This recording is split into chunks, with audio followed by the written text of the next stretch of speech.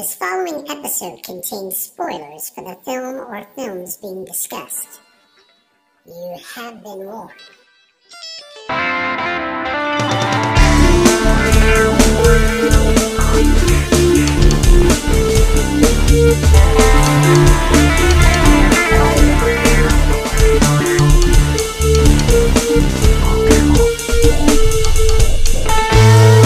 We all remember the big moments in the movies we see. The big set pieces, the famous dialogue, the twists, the naked times.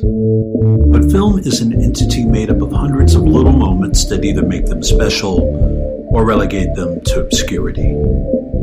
We are here to talk about those moments. Welcome to Movie Microscope. Kick it, Movie Microscope.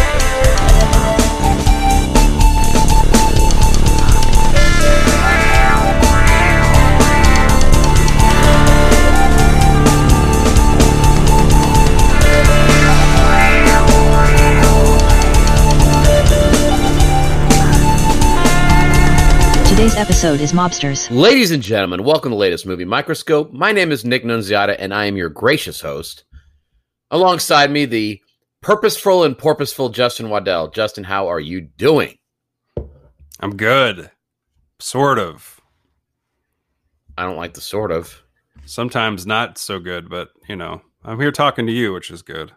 That's to be determined. What, you treating yourself to some COVID? What's going on? I'm not there dodging COVID, my friend. Yeah. I hope that you're doing the same. To an extent, yeah. You keeping your head down, or are you out and about? I'm out and about. You I'm frolicking. Wearing a mask, though, you know. Mm-hmm. I got my paws clean. Nice. Yeah.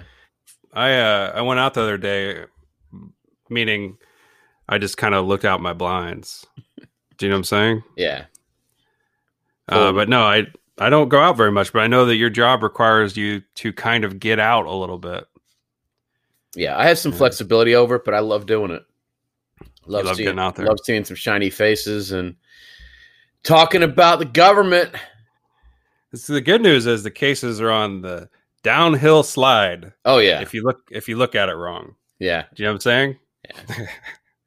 Well, that's good. I'm glad that you are protecting yourself out there.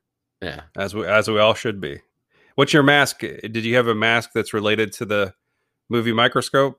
Do you have like anything on there that related to what we've been doing? Yeah. I've got it. It says zoom in, and the nose and mouth area is ripped out.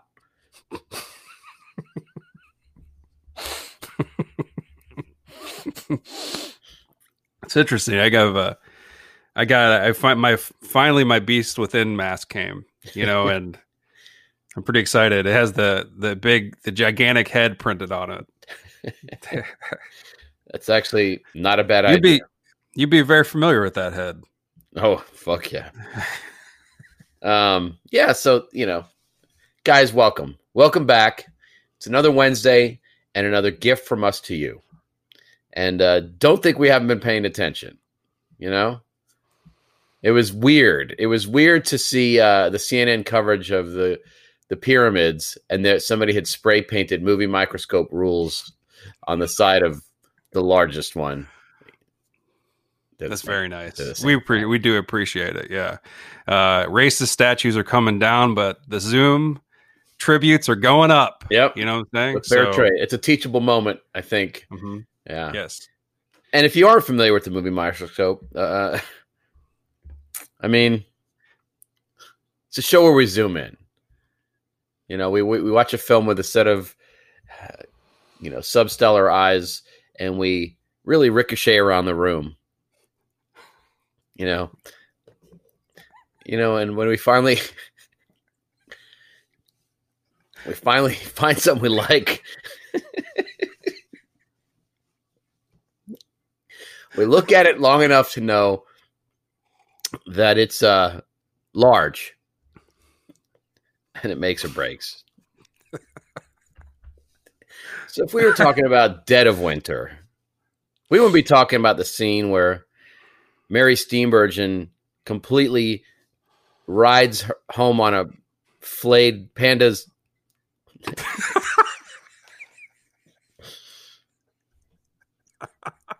We talk about the little moments. Oh, fuck. It's a Roddy McDowall movie. It is. Iconic poster. A good poster. Yeah, I don't remember it too well. It's like black and white. Yeah, it's like a close up of a lady's face, and there's the words "Dead of Winter" make up her face. I remember at the video store, I always walk past it. I like that movie. I don't remember too much about it, but I like Mary Steenburgen quite a bit. No shit. Who doesn't? I like her more than Ted Danson likes her. Yeah. Those two lovebirds. But you know she's a bit of a songwriter these days. Yep. Yeah. Mm-hmm. And she's a great actress, good songwriter. Come on. Oh, everything. What's not like to like? Everything. We love her. Plus, I mean, let's face it. She's aged like a fine wine. She has. She's cool. She is. Well, Curb Your Enthusiasm has made her into a sexual item. Is that true? Well, I mean, she gets a lot of love. She gets a lot of attention. Curb Your Enthusiasm has made Larry David into a sexual item. I don't know about that. Has made Richard Lewis into a sexual No, absolutely not. So you said something about aging like fine wine, didn't you? Yeah. My mind went directly to Lewis. Jesus. The funny thing is in his prime, he was destroyed. But he is somehow, he found new depths. I mean, that guy, just you look at it, it's funny. He's become a very funny part of that show, but it's the jokes on him, you know, when it comes to Father Time and his swinging scythe, you know? He's hilarious on that show. I love him. And he has only gotten funnier with age, I think, but he's also looks like he's about 114. Yeah. I mean, you know, it's funny, you know, talk about guys that are still profitable into their later years. He's getting checks all the time. Unfortunately, it's welfare checks because they see him and they send people to his house. There's no way he could still be alive.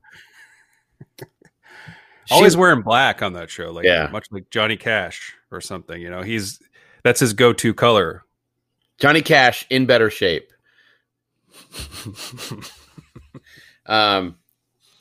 Although, what's your peak Steenburgen? What is your, if you were to choose one moment in time? My peak Steenburgen, huh? Yeah. You mean like Time After Time, Steenburgen? There you go. That's what I want to talk. That's what I wanted you to say. That's what I'm talking about. Yeah. But you know what? She was really great on that show, Last Man on Earth, whatever it's called. Is it Last Man on Earth? I forgot she was on it. She's on it. Yeah. Remember she was singing songs on that show too. Yeah, she was on it. Was she paired up with Zoe Kravitz in that, or? Yes. Okay. I vaguely remember her. Mm-hmm. You mean vaguely? You love that show. I like the show quite a bit, but I don't remember dick about it. One of the best pilots, though. That first half of that pilot was perfect. And it was all downhill from there. But it was still a pretty solid show. Okay. I thought you liked that show. No, it is. It's good. Mm-hmm. By the way, welcome to the podcast, Peak Steenburgen. Those words have never been used together. What other movies can you remember her from? She's one of those things that just kind of fills the margins. She's not the... You know, I can't be pressed to remember one right now other than Time After Time. She was been around though, and she was acted a lot. Always working, always great. A delightful little delicate voice. A petite animal that is just fantastic. Well, she's of course in Step Brothers, which is very funny. Oh, that's right. Good call, yeah. I mean, the only reason I know is because I'm looking at her page. Acted quite a bit, Nick. Quite a bit. You may remember from The Whales of August. I don't. Melvin and Howard. Come on now. You know that one. It's a good movie. Philadelphia, of course. She was the villainous lawyer, right, in that? Maybe. She was in Clifford, which I'm sure you love. A Martin Short film. Anyway, moving on. We all, honestly, if the listeners aren't well versed in the magic of Mary Steenburgen, you need to get on it. It's just such a great last name to say. Yeah. Ted Danson, speaking of aging like a fine wine, he aged in the dark, if we If we flash back just a little while, He did age in the dark. You're right. he, But he aged hard in the dark. he gave himself a little. Remember, he went bald, and then he gave himself hair back. Do you remember this? I don't. He re-haired himself. I remember none of that. You don't remember I don't this? remember him ever bald. He did. I mean, he always looks Yeah, balding. well, I don't think that most people do. There's a period of time, maybe the Becker era, but he did something fun with his hair, which was he re-haired. You know He what did I'm do saying? that. Yes, he said, "Not so fast, Mother Nature." Sure, he didn't fake shit hair for a while and then pull out the real hair. You don't think he fake shit haired? I think he did fake shit haired. No, I think he That'd be may right. have faked shit hair and then Agree. realized that, oh, I better go back to my normal, perfectly normal hair. That's not Oh, you mean- shit at all. You think he fake bald for a while? Yeah, he fake shit hair. Like Mhm. you look at like the astronaut in Interstellar when they go back to the ship after they've been gone 12 minutes, but in reality it's like 7 years, and that astronaut's got some serious shit hair. I did see it. This is this is a strange zoom, and this is something I'm assuming is that I saw a picture of him shaking hands with one Andrew Divoff where he was bald, right? Okay. And then I never saw him bald again. That's what I'm telling you. Do you Oh. think that he made a deal with the Wishmaster now? Oh, I thought you meant Divoff so hard up he gave him his hair.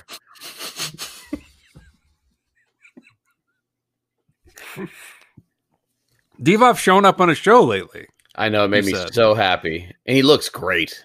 He looks great. Harry Mason. Yeah, he looks great. He acts great. He's actually, I mean, we joke about him. He's actually a talented guy. A good actor. Right. That was the Wishmaster. Like, he's a good actor, but he's known for one role, and that role is bad. But he's actually really good when he shows up on stuff. I agree. And his name, Is like Steenburgen, what a wonderful name. right. He also, I mean, let's not discredit his work in Air Force One. I won't do it. Or Lost. I'm not going to do it. Right. Okay. So we're doing a movie today. 12 minutes in. Haven't mentioned it. You gonna round up and call this one a movie, or what's? Ladies and gentlemen, Mobsters.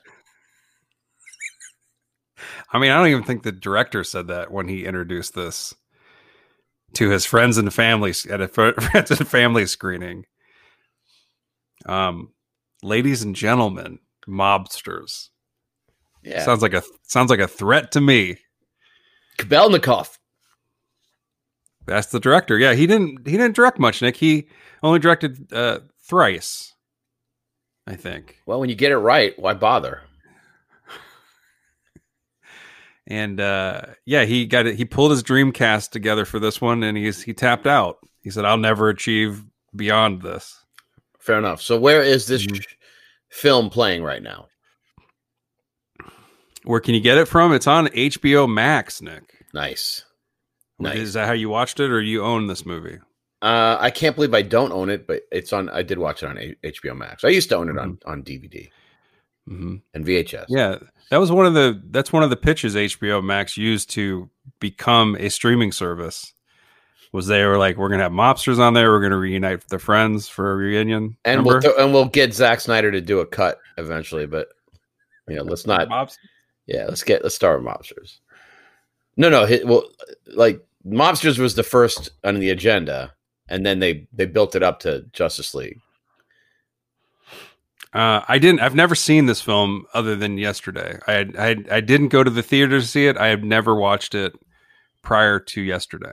So let's give audiences a dose of what we're dealing with here. We're talking about a film, 1991, great year. Graduated from high school in 1991. Great year for everything. Great year for movies. Great year for just so many things. Yes. It managed to capitalize on the head of steam being corralled by one Christian Slater, Patrick Dempsey, Costas Mandylor, Richard Grieco, Chris Penn. You got, F. Murray Abraham, Laura Flynn Boyle, Michael Gambone, Anthony Quinn, Robert Zadar. The list goes on and on. Like I said, a Dreamcast. Who's the girl? The other girl? Bega? Leslie Bega. Right. Okay.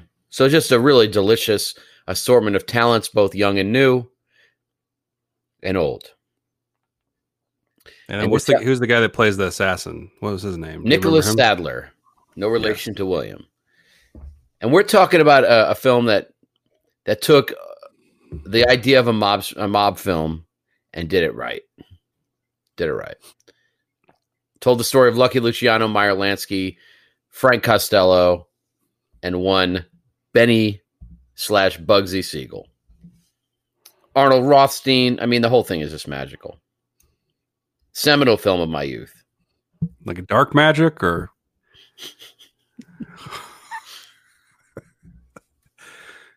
One producer. Usually when you watch the credits, there's 38. I watched that new Tom Hanks movie, and there was the producer's credits took up half the film.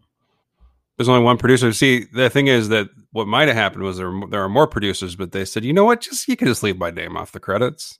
I don't need to be up there. You don't have to put me on that. Just, leave me off there. That's fine. So mean. Look here, I'll give some of the money back if you just kind of pull my name off of that scroll.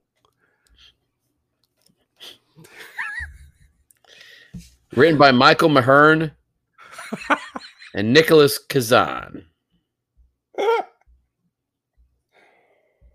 With a score by Michael Small. A lot of Michaels involved in here, man. Are you kidding me? A lot of Michaels writing it, directing it, scoring it. Yeah. And they couldn't even cast an actor named Michael in here? They didn't have any Michaels? Oh, that's not true. It's Michael Meyer Lansky's in this. And this guy, Michael Small, this composer, he killed it for a bit. What did he do? He killed it. He died. But before he died, he did a few classics. He did Mobsters. He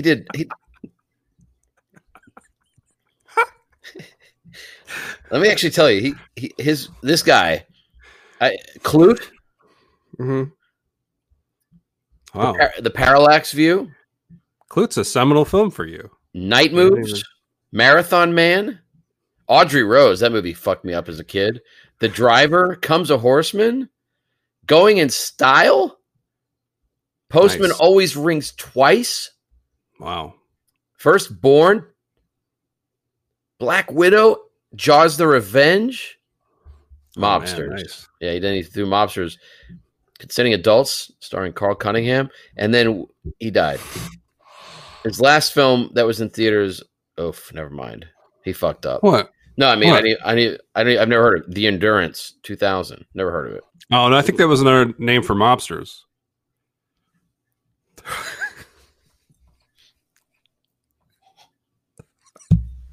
This is brutal. No, you like this film. This film is a warm place for me to go. All right, let's hear why. It's fun. It's just fun. It's good to see all these guys together. You're watching what is essentially dress up day for the kids, like where they're trying to go through the motions, a little bit. It's like when you see a kid come downstairs with his dad's clothes on. It's the only way to put this film. That's totally true. Even Anthony Quinn looks like he's dressing up in his dad's clothes. But I find it charming. I have a fun time with it. There's now, granted, I was just out of high school when it came out, and me and my buddy at the time watched it and found a lot to like about it. Right. You think about it. That's like the heyday. You think about the golden, the 90s, man. You had Goodfellas come out. You had Mobsters come out. Miller's Crossing, State of Grace. You know, Miller's Crossing, 1990. yeah. So Goodfellas is like 89. State of Grace is around that period. It's a great, Mobsters came out in 91. So you've mentioned a lot of great movies and Mobsters. Do people remember Mobsters? That's my question. I don't think people probably know this movie. It bothers me if they don't. Because the funny thing about this is most of the people that are in it still very active in the film community. You think about it, Slater has had two renaissances in his career. Dempsey is McDreamy. He stayed relevant. Mm-hmm. I mean, I don't go fucking 5 minutes without somebody bitching about how great Casas Mandalore is. Let's talk about Dempsey. All right. Dempsey, Patrick Dempsey, a child actor, or at least he was a young actor. I don't know. He's got to start when he was a young teen. Is he in Newsies or something? I don't think so. I know he was in the Christian Paperboy or Loverboy or something like that. But the Loverboy for sure. He was in that movie Run. Remember that? Kelly Prest. Yeah, we've talked about that. He was in Can't Buy Me Love, which I love. Big one. Love that. I love that movie too. But he was an actor that kind of got famous pretty early, and he's kind of the scrawny looking dude, kind of a nerdy type, and then he aged into like Mobsters. No, he aged into like this beautifully haired, like sexiest man alive type dude that when he hit Grey's Anatomy, right? Like he kind of turned into like a heartthrob. Right. He's a beautiful man.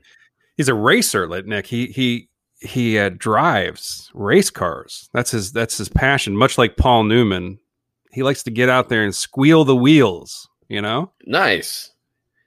And can you imagine? I think, and my sister met Patrick Dempsey. Are you serious?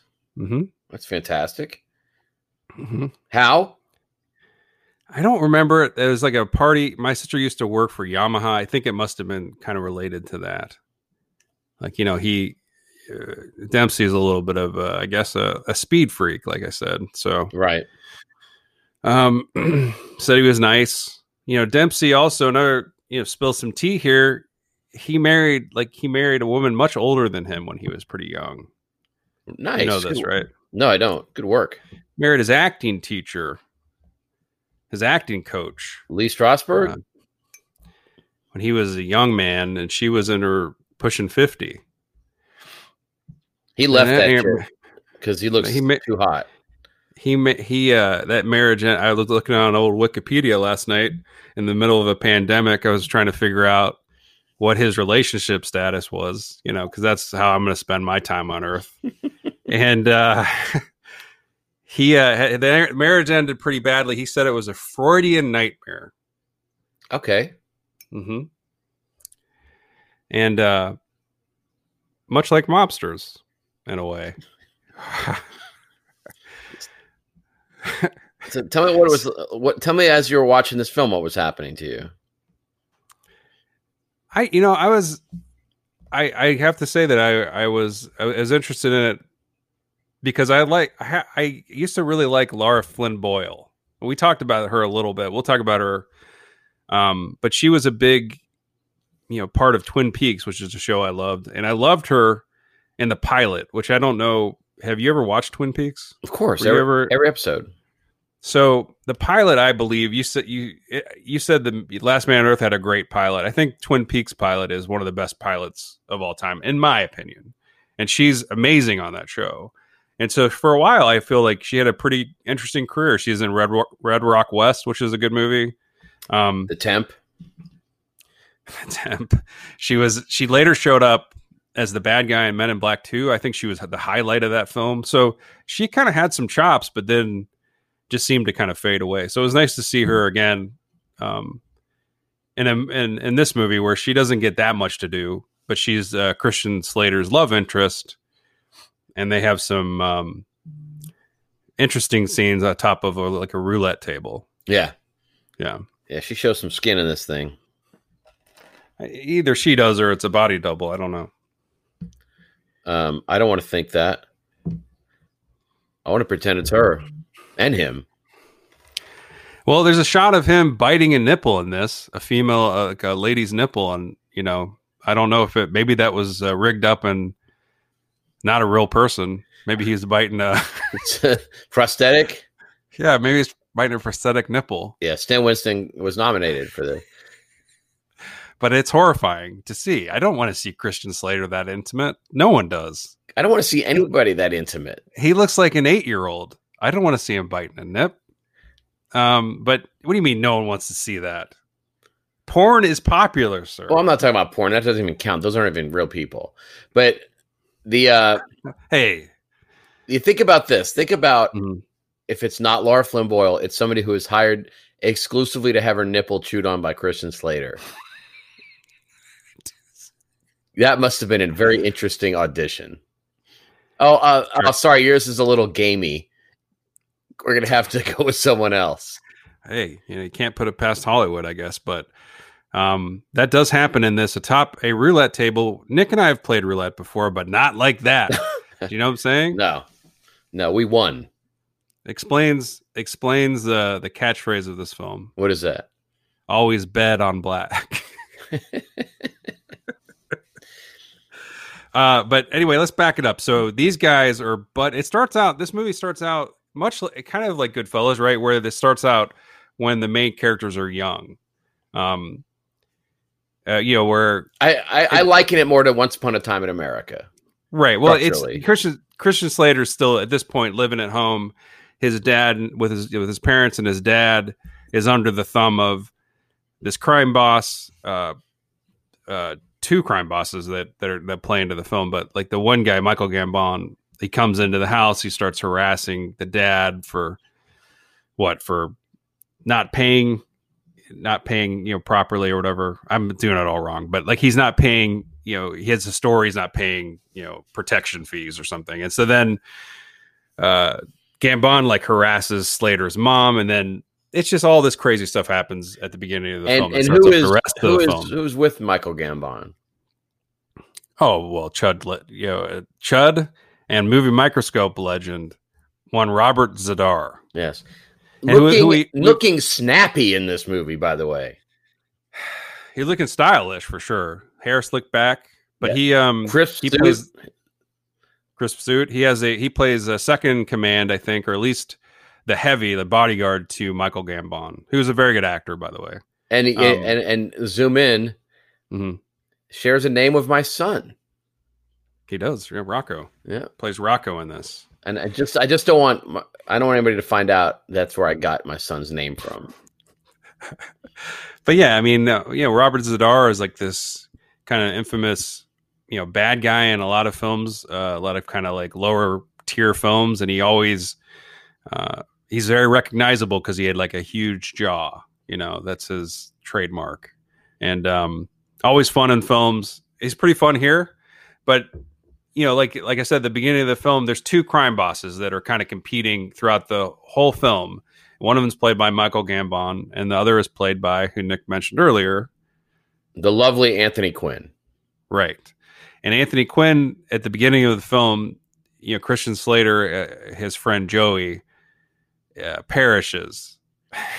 Why? Because that really sets up the rest of the film, I think. Yeah, for no real reason, some minor squabble, but Quinn drops a racial epithet and dismisses the murder on other people rather than the fact that he did it himself. He was responsible for this young man's death, and it couldn't even be bothered to look at it as it happened. And he's related to this guy. It's his nephew or something. And so Christian Slater is like taking in all this violence in his neighborhood. Seeing his dad harassed by this one guy, seeing his friend killed by another. And he's like, you know what? I'm going to, basically become a bad dude, a mobster, and then get some revenge. Well, I don't think he says I'm going to become a mobster and get revenge. Well, isn't that kind of what that's kind of what his ultimate goal is, right? Is to kind of take these bosses on, right? Right. But the idea, of course, being that these kids were already living hard on the streets, finding ways to make do. They had the ambition to rise above their station. Exactly. Yeah. But what they have to do is they have to befriend or work for these bosses in order to then kind of get the upper hand. And so they're coming in like these fresh-faced gangsters, these four friends. Yeah, and you mentioned them. Mm-hmm. But it's based on like a kind of a true story, right? Obviously, these are real characters. Yep. And I don't know if this isn't a documentary. It's as close as you could possibly get. But what did he have sex on a roulette table? Lucky Luciano? No, I think it was over some cribbage, like in real life, but it played. Do you think he earns his name Lucky in this? I think so. Yeah. I mean, he gets a nice long relationship. He gets a gigantic facial wound in this movie, Christian Slater. I was not expecting that. Was not expecting that. Were you? Well, yeah, it's Lucky Luciano. That's what he is. The name Scarface is based on him. So that's why I was wondering. I did not know that. That's true. Yeah. Is it based? So this is the origin of Scarface then. Like you find out how that scar is put on his face. Yeah. And it is put on his face with a knife. A straight razor. Yeah. It is. Oh yeah, straight razor, but it is rough. Well, it's so funny. He gets Scarface while looking into Zadarface. That's true. So tell me about what you think of Michael Gambon's accent. It's supposed to be Italian, I guess? Yeah, what is Sicilian even, yeah. I mean, Quinn's pretty good. Well, Quinn has been playing those types for decades and decades. But Gambon, I don't know, man. He's great. He's a good actor, so that's fine. And he's definitely menacing and he's horrible. Like you hate his character. But that, he's such a good actor that anything with any problems with the accent is, I think, not that major. And this was his first English, or American movie, so it was, yeah, and his best. I'm not going to argue. I'm not here to argue with you. It's my favorite. It sounds like it's got a name. His last name sounds like a Pokemon, Nick. No, it sounds like something Michael Jackson would say in a song, like Gambon. Maybe he was singing about Michael Gambon. So we meet our heroes all on the street. So Grieco and Meyer Lansky, Bugsy Siegel and Meyer Lansky are both the Jewish, mobsters, and Mr. Frank Costello and Mr. Charles Luciano are Italian gangsters. And they find that their mutual respect and ability to function together outweighs their hardwired racial separations. And they form an iconic group that basically has the goods to bring the fight to the big boys, and they nail it. Not unlike the Sleepers. They form a childhood bond, right? That carries through, Nick. Absolutely. What I was going to say is that at one point, so the smartest of the bunch, Christian Slater's Lucky Luciano and Patrick Dempsey's Meyer Lansky, they're the smartest. And at one point, they're kind of vying for who's going to be the leader, right? And there's a scene, love it, where I think Grieco, one of them, absolutely Grieco. Is it Grieco? He pays a little kid to come into a room, and he says, "Hey, go into this room." And you don't know what he tells the kid. No, what he says basically, go into this room, and my boss has a job for you. And so the little boy goes in the room, and there's two people in there. He doesn't know who the boss is. And so the idea here is whoever the little boy talks to is the one that looks like has the most authority. And I call that the boy selector scene. What do you think? I think it's great. I love the fact that you've been like frozen through half of this. But so the little boy comes in and he doesn't know what to do. And he defaults to Christian Slater, and he says, "Hey, I hear you have a job for me." And so then that proves Patrick Dempsey's point, is that Christian Slater looks the part of a leader, even though Patrick Dempsey might be smarter. Slater looks like he's the leader, and so therefore he is the leader. Plus, he says Masada better than Meyer Lansky. So I know that over the course of history, obviously Warren Beatty has played Benny Siegel before. Yes. Ben Kingsley has played Meyer Lansky before. In what? I don't remember. Maybe it was Billy Bathgate. Was it in Bugsy? I think it was in Billy Bathgate. Okay. Starring Bruce Willis? No. Come on. What am I thinking of then? Our boy was in that movie. Lauren Dean. No, he wasn't in Billy Bathgate. Billy Bathgate was let's see. Am I wrong? No, Lauren Dean. Yeah, I was wrong about Ben Kingsley. I know he's played Meyer Lansky, though. I'm positive of it. Maybe it was Bugsy. Maybe. Or maybe it was Gandhi. But the point being is that these are iconic characters that have been played by a lot of big heavy hitters, right? Especially here. I like the idea that there is a through line between Warren Beatty and Richard Grieco. That makes me very happy. Well, Beatty studied Grieco. Is that true? Oh, of course, yeah. Even before he's going to do Bugsy, he did. Okay, he was Meyer Lansky and Bugsy. So did you know about Grieco, by the way? Richard Grieco, who a lot of people might not know, especially our very young listeners, Nick. Under 30, under 50? Yeah, under 40. Richard Grieco used to be on a show called 21 Jump Street. That was where Johnny Depp got his, accumulated his fame. Now, Johnny Depp at one point was, they wanted to cast him as Lucky Luciano. And Johnny Depp said, fuck no.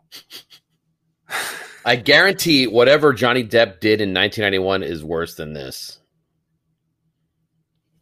He did Edward Scissorhands close to that. He did that probably in 1990.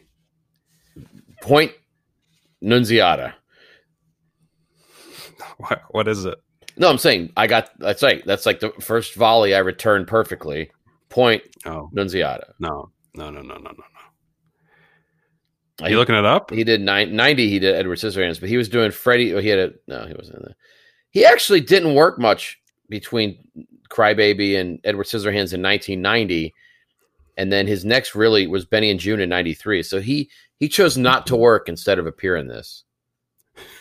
One was Nick of Time. That was a different time. Yeah. That was anyway. So Richard Grieco. He even got a spinoff series, I believe, from 21 Jump Street called Booker. Like he was a TV guy that was trying to make the leap to film, and he does it effortlessly here. Well, his big film, he had a starring vehicle, if you remember, If Looks Could Kill. Yeah, that was his lead film. Was that after this or before this? I think it was before this. So it was before the Oscar nom? Yeah. Yeah. So you told me on the phone that you felt you have an opinion about his performance in this. Yeah, he's kind of like, he plays probably out of the four of them, the main guys, he plays probably the most vicious of the four, right? Like he's the heavy, he's the guy that kills people. And whenever he does it in this movie, he's always smiling, like he enjoys it. Like he's kind of a bit of a sadist. He also has some sex scenes in this where he's got like at least one sex scene in this where he's got like an ice pick, like a black handled ice pick, where he has this scene where, because that's kind of his, never uses that on anybody, but he holds it a lot. And then in the sex scene, he's ice picking off, not violently, but like kind of, I guess sexily. Can you do that of this woman's clothes, I guess. And I guess it's supposed to show that he's mixing business with pleasure or something. It's strange. It doesn't work. And you don't need it. Like, I don't care about him. He also does. Get him off my screen. No way. No way. You want to see him with an ice pick in a bedroom? I don't care. It's not basic instinct. I don't want to. I know. I don't want to see him in a bedroom, period. But I don't want any less of this movie.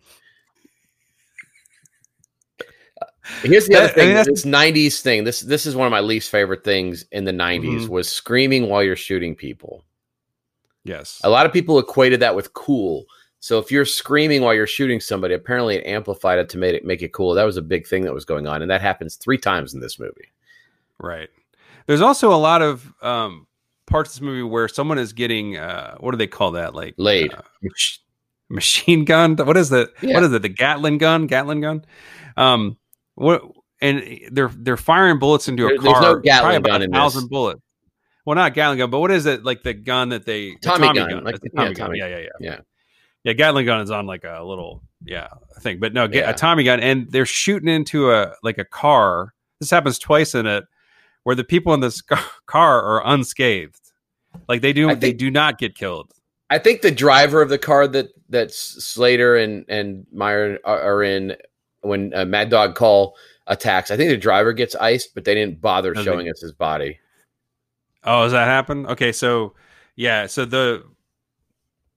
that happens, and then Grieco is trying to do like a hit, and then they shoot up his car. There's about like 40 men that start shooting up his car. He escapes and then turns the tables, Of course. on them, and he starts to just kill them and capture them. It doesn't make a lot of sense, but I guess he's Bugsy Siegel, so. I guess it doesn't make sense if you're not enraptured by this movie. But I am. All right, well, let's hear. Well, first, you paint the picture. Then Well, paint the picture. It is a Cliff Notes version of a mature mobster film. It's like Once Upon a Time in America as parsed through the embryonic sac. But I can't help but love it. I love this movie. The funny thing is, and back when it came out, everybody the nickname was Young Tommy Guns. That was the nickname for the movie because that's kind of a fun name. Young Guns had already happened. It was the formula of taking, Hollywood's next wave of huge stars like Costas Mandylor and putting them in a period thing that was, an iconic franchise or an iconic setting. Nailed it, right? This time they did it with mobsters. And it didn't come off as well. But I'll tell you, I don't think it is the Young Guns of gangster films. I think it's the Rocky IV of gangster films. Okay, let me explain. Interesting theory. It's very glossy. There are tons of montages in it, and it doesn't give a fuck how smart it is. It just does its thing.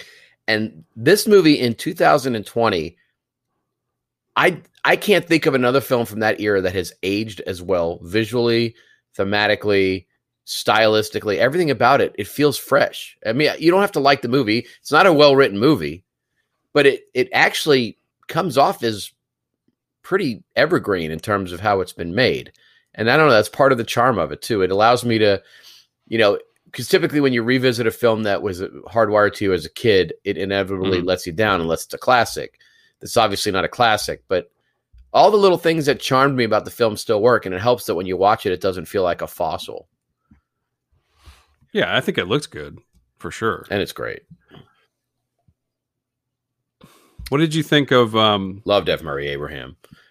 I was going to ask you. So F. Murray Abraham comes and what's his character? He plays the big boy. He plays Arnold Rothstein, the badass. Played by whom in Boardwalk Empire, I think? Was it Michael Stuhlbarg? I never watched Michael it. Stuhlbarg played Arnold Rothstein in something. I think it may have been Boardwalk Empire. Does he get killed in Boardwalk Empire, much like F. Murray gets killed here? I think they're both pretty authentic to history. So yeah, he plays the guy that basically gives them the tools to really up their game to the next level and compete with the big boys. So obviously Rothstein in history was the guy that fixed the World Series, which is in 19, the White Sox. Big deal, bootlegger, class act, businessman, badass, and nobody better to portray him than the ravaged face of Mr. F. Murray Abraham. And he thinks his line here, he says, emotion is dangerous. It's what he warns Christian Slater as he's dipping his toe into organized crime. He said, emotion is dangerous. There's really no room for emotion. But was Christian Slater heed that advice? Well, he actually doubles down on that advice when Meyer Lansky is about to settle down. And then mere minutes later in the film, he is cradling the shot up body of his own lady. So Patrick Dempsey, that's the thing, is Nick had mentioned that this movie he likes it a lot, but it's not well written. And I agree. I think that there's some scenes in here that could have hit the old scrap heap. I'm talking about the Grieco sex scene. Never. there's a scene when Meyer Lansky, Patrick Dempsey, Choose your words wisely. says, ask Christian Slater to sleep with his almost fiance. He's like, I'm gonna, would you sleep with her? I'm gonna offer my lady to you. And what does Christian Slater do? He turns it down. Right answer, Nick. Because if he would have said, yeah, sure, Dempsey would have killed him. Well, but, right? Yeah, and then Slater says, "Hey, we could agree to disagree or whatever." But the point is the films. I mean, you should know cinema, like real good cinema. The point is, the scene isn't about that. He's drunk. He's about to commit. This is about just making sure that his boy is still going to be his boy.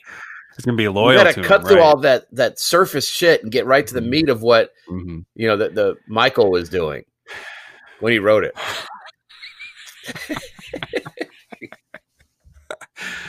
And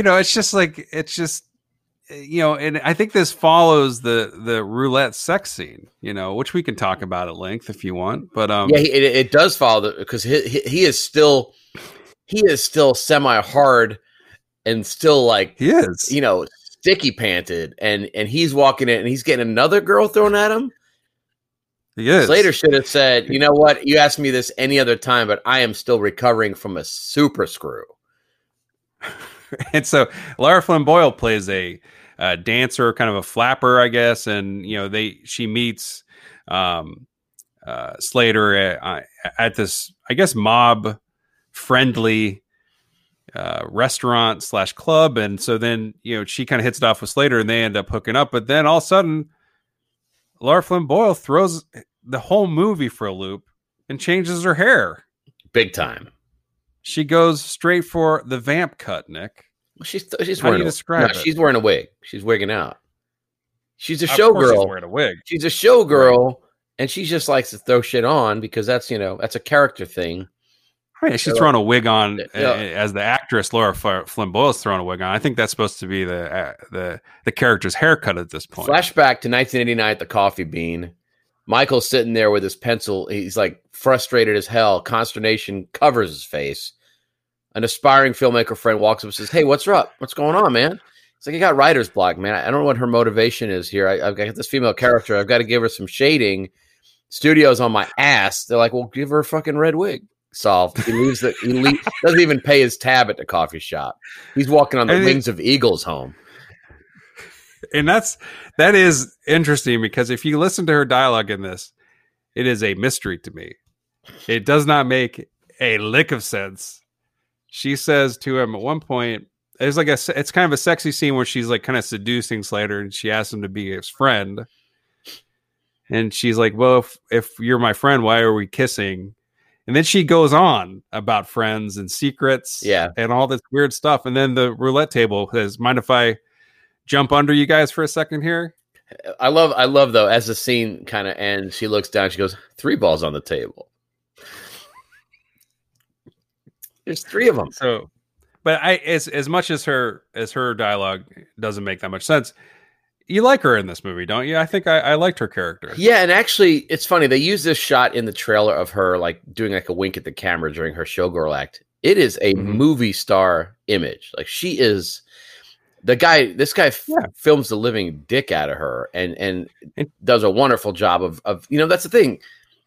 Yeah, it's dumb, but he films it to where you feel almost duped into thinking this is a pretty special, important movie. Right. It looks good. You're right. It just has some of these strange scenes in it, but I do think, and another thing about Lara Flynn Boyle is her voice. It's very like whispery. What do they call that? It's just she has kind of poultry? like I'd say like a, I guess so, but it's like a fucking flapper, a fucking, like a Harlequin romance, like a fucking breath voice. Well, I think it fits the, where maybe Slater doesn't necessarily who I don't think Slater's bad in this, but he doesn't sound like a character from this era, like when he talks, where like Anthony Quinn does, but I think she does. Like she kind of has a throwback voice in this. Yeah. That's one of my, that's my favorite Gwen Stefani song. But I think that she just fills up the error, I guess. Anyway, well, you're right. Slater's maybe his voice isn't good, but I love his mannerisms in this movie. There are a lot of little nuanced things that he does that actually, I never gave him much credit as an actor early on in his career. He has got some great. Are you looking at your phone? Yes, of course. You just texted me a picture of Grieco, a current-ish photo of Grieco. Looking like the Armando Sante. He looks like a Armando Sante, like hate fucked Andy Garcia and a lizard. Speaking of looks in this movie, were you can I interject, or were you trying to finish? No, please. My words don't mean. Patrick Dempsey, I pointed this to you out to you when we talked or texted yesterday. Patrick Dempsey looks like Brahms in this. Looks like the boy. I don't feel from that the way. Boy movie. I wish. You got me so excited, man. You don't agree? I mean, you texted me that. I started unzipping and walking towards the bathroom. I said, "Well, let me take a quick look," and fucking crestfallen. He, out of anybody in the film, I feel like he looks like he's played the most dress up. And at one point, at the end, they put a fake mustache on him. Because he has to play like an accountant, a money guy, an accountant, and they go, you know what? Because they say he looks like an accountant, but he's like, you know what? I'm gonna double down on it and put a fake mustache on. And it was obvious that everybody involved in this film had recently watched The Untouchables, and he looks like Brahms with a mustache on him. I know. This movie does have a lot. I think it has a very heavy Untouchables influence, especially the bad guy. Let's talk about the Mad Dog Cole. Oh, he's so. Who did it remind you of? Not Frank Nitti. Yeah, I didn't get it. They're both like insane killers. Well, you don't think so? I think if you were to ask Michael, he's thinking more in terms of like ancient literature, like you're talking about stuff from back in Homer, like some of Homer's early works. Simpsons, yeah. Fucking so Frank Nitti, huh? Mad Dog Cole, you don't think so, huh? He is the wet beating heart of this movie. Who? Mad Dog Cole he is a fucking firecracker in the center of this noise. I kind of loved him in this. That actor, you said his name was Nicholas Sadler. Yeah, and he's still working. Is that right? He's had a good career on TV apparently. And he still has that baby face. Exactly, right. So, whereas you have the main four are all these recognizable actors. I didn't recognize this guy too much, but he plays a cold-blooded killer that works for Michael Gambon's character, right? He's kind of an assassin for hire, and he's just a brutal dude that he makes it to the end of the film. Like he's always, at one point, Slater gets the drop on him in his hotel room, and he escapes unscathed. It's like a great, and you're rooting for him. I'm like, I hope he doesn't get killed. Yeah. But what are some of your favorite moments with this killer? Well, I love how much of a dick he is to everybody, and he's cocky. Like there's a scene where the mobsters invite him to their pad after they've merged with their enemy to have like a summit with him, basically to ask him to leave town. And he's such a dick. He's such a cocky asshole. It's wonderful then. But he also does this completely Jimmy Cagney thing where he's asking the bellhop why his food isn't on time. Right. And he actually does a, I want my food now, or I'll, and he doesn't finish the sentence. And it's like out of the most generic 101 gangster dialogue. And I love it so much. And he's got that cute little button face. At one point, he gets attacked in his car, and these guys are trying to kill him. They put a piano wire around his neck. He gets his hand in there just in time, and he gets the upper hand. He said, first of all, you guys are so stupid. And as they are attacking him, and he bites one guy's nose off, and then he cuts the other guy's tongue off. Yeah. And leaves them bleeding on the street as he speeds away. A beautiful bit of photography too. As the car drives away, you see these guys falling down in the street, all beat out. Beautifully shot. But that's yeah, I liked him. I liked his moments. Like he's the guy at the beginning of the film. He tries to kill Christian Slater. He's the guy that's responsible for the Tommy gun attack on the car that Nick says the driver died during.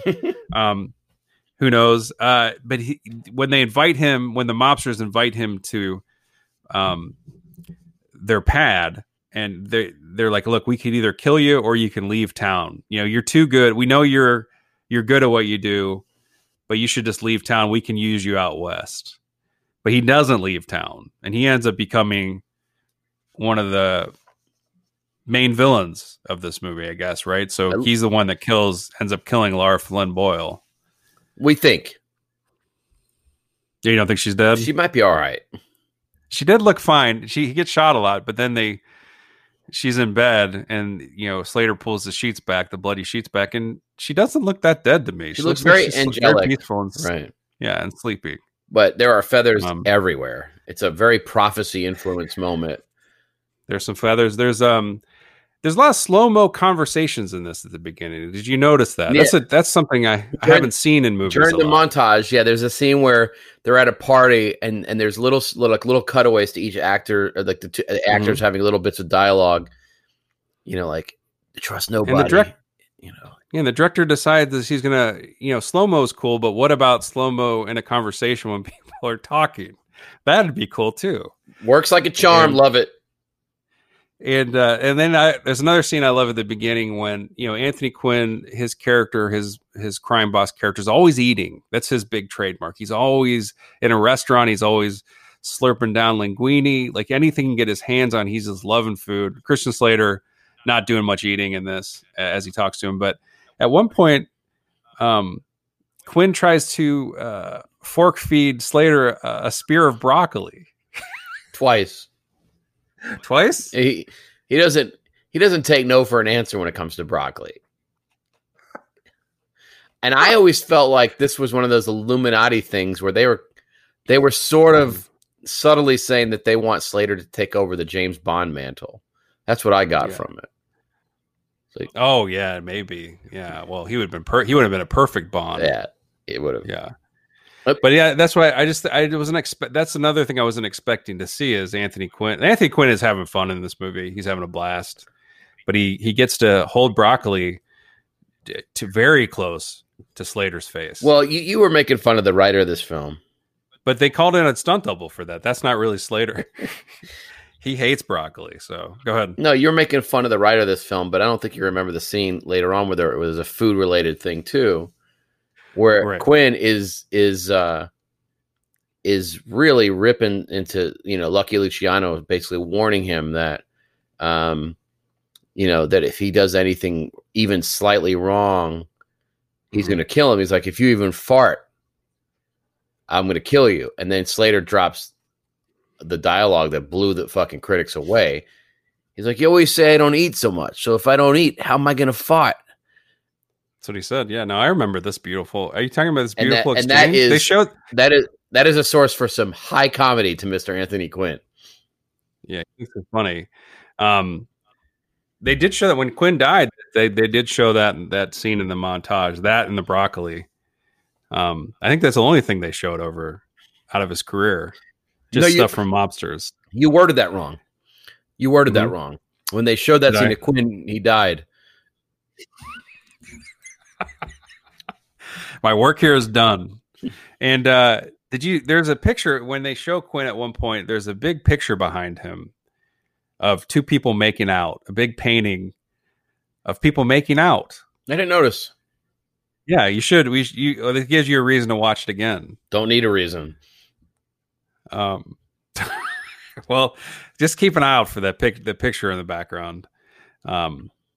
Because it's something I didn't know, and I'll go Wikipedia this. Is that something that the mob, like people, big people in the mob, the higher ups, the made men, did they put big paintings of people making out behind them? Is that a thing? Or? I think it is.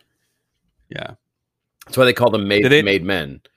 They also say this term a lot. You son of a flea! I love that so much.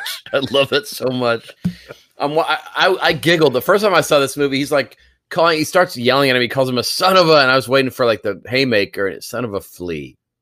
Son of a flea. Adorable. Yeah. So cute. Yeah. The writer, a big Red Hot Chili Peppers fan, Nick. Yeah.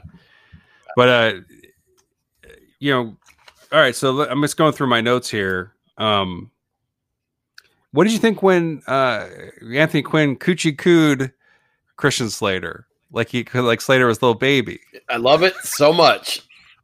I love it so much. There's always this kind of undertone in the Slater Quinn scenes of, like Slater's trying to get it right. He's always under threat of death.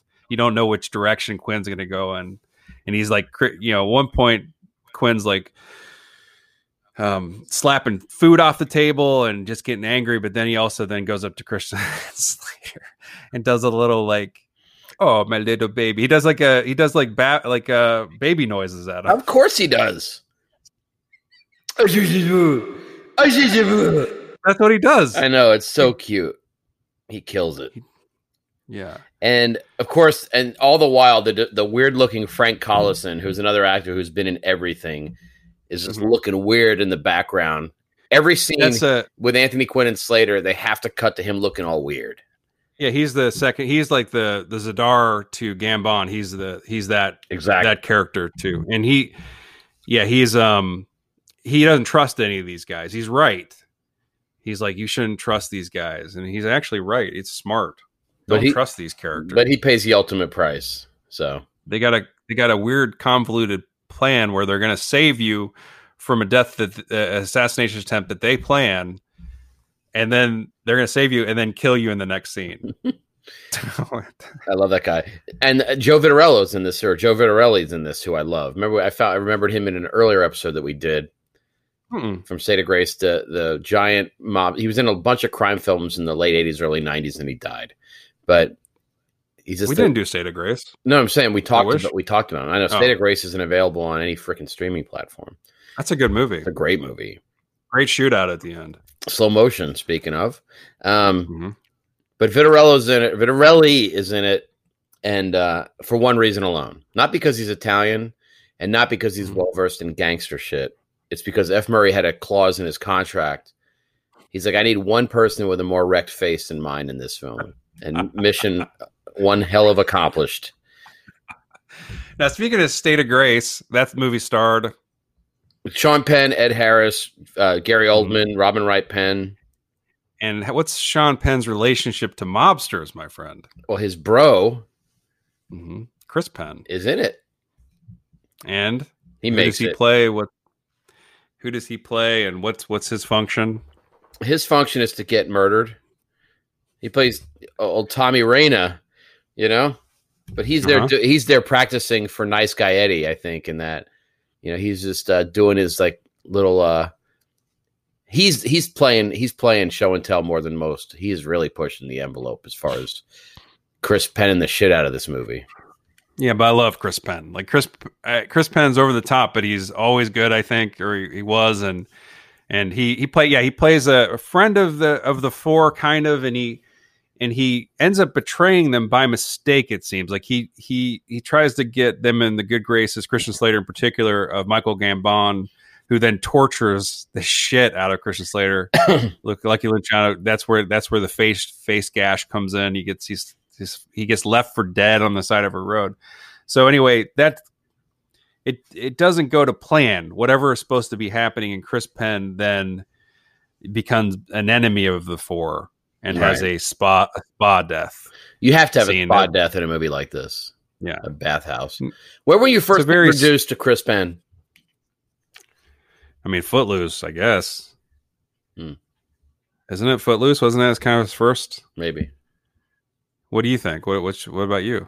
It was in at close range. I was in penmanship class. Actually, my teacher told me I had one.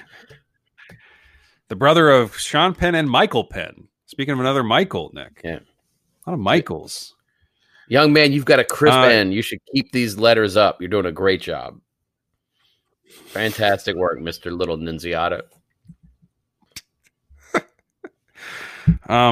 That's where I met Joanna Kern as well.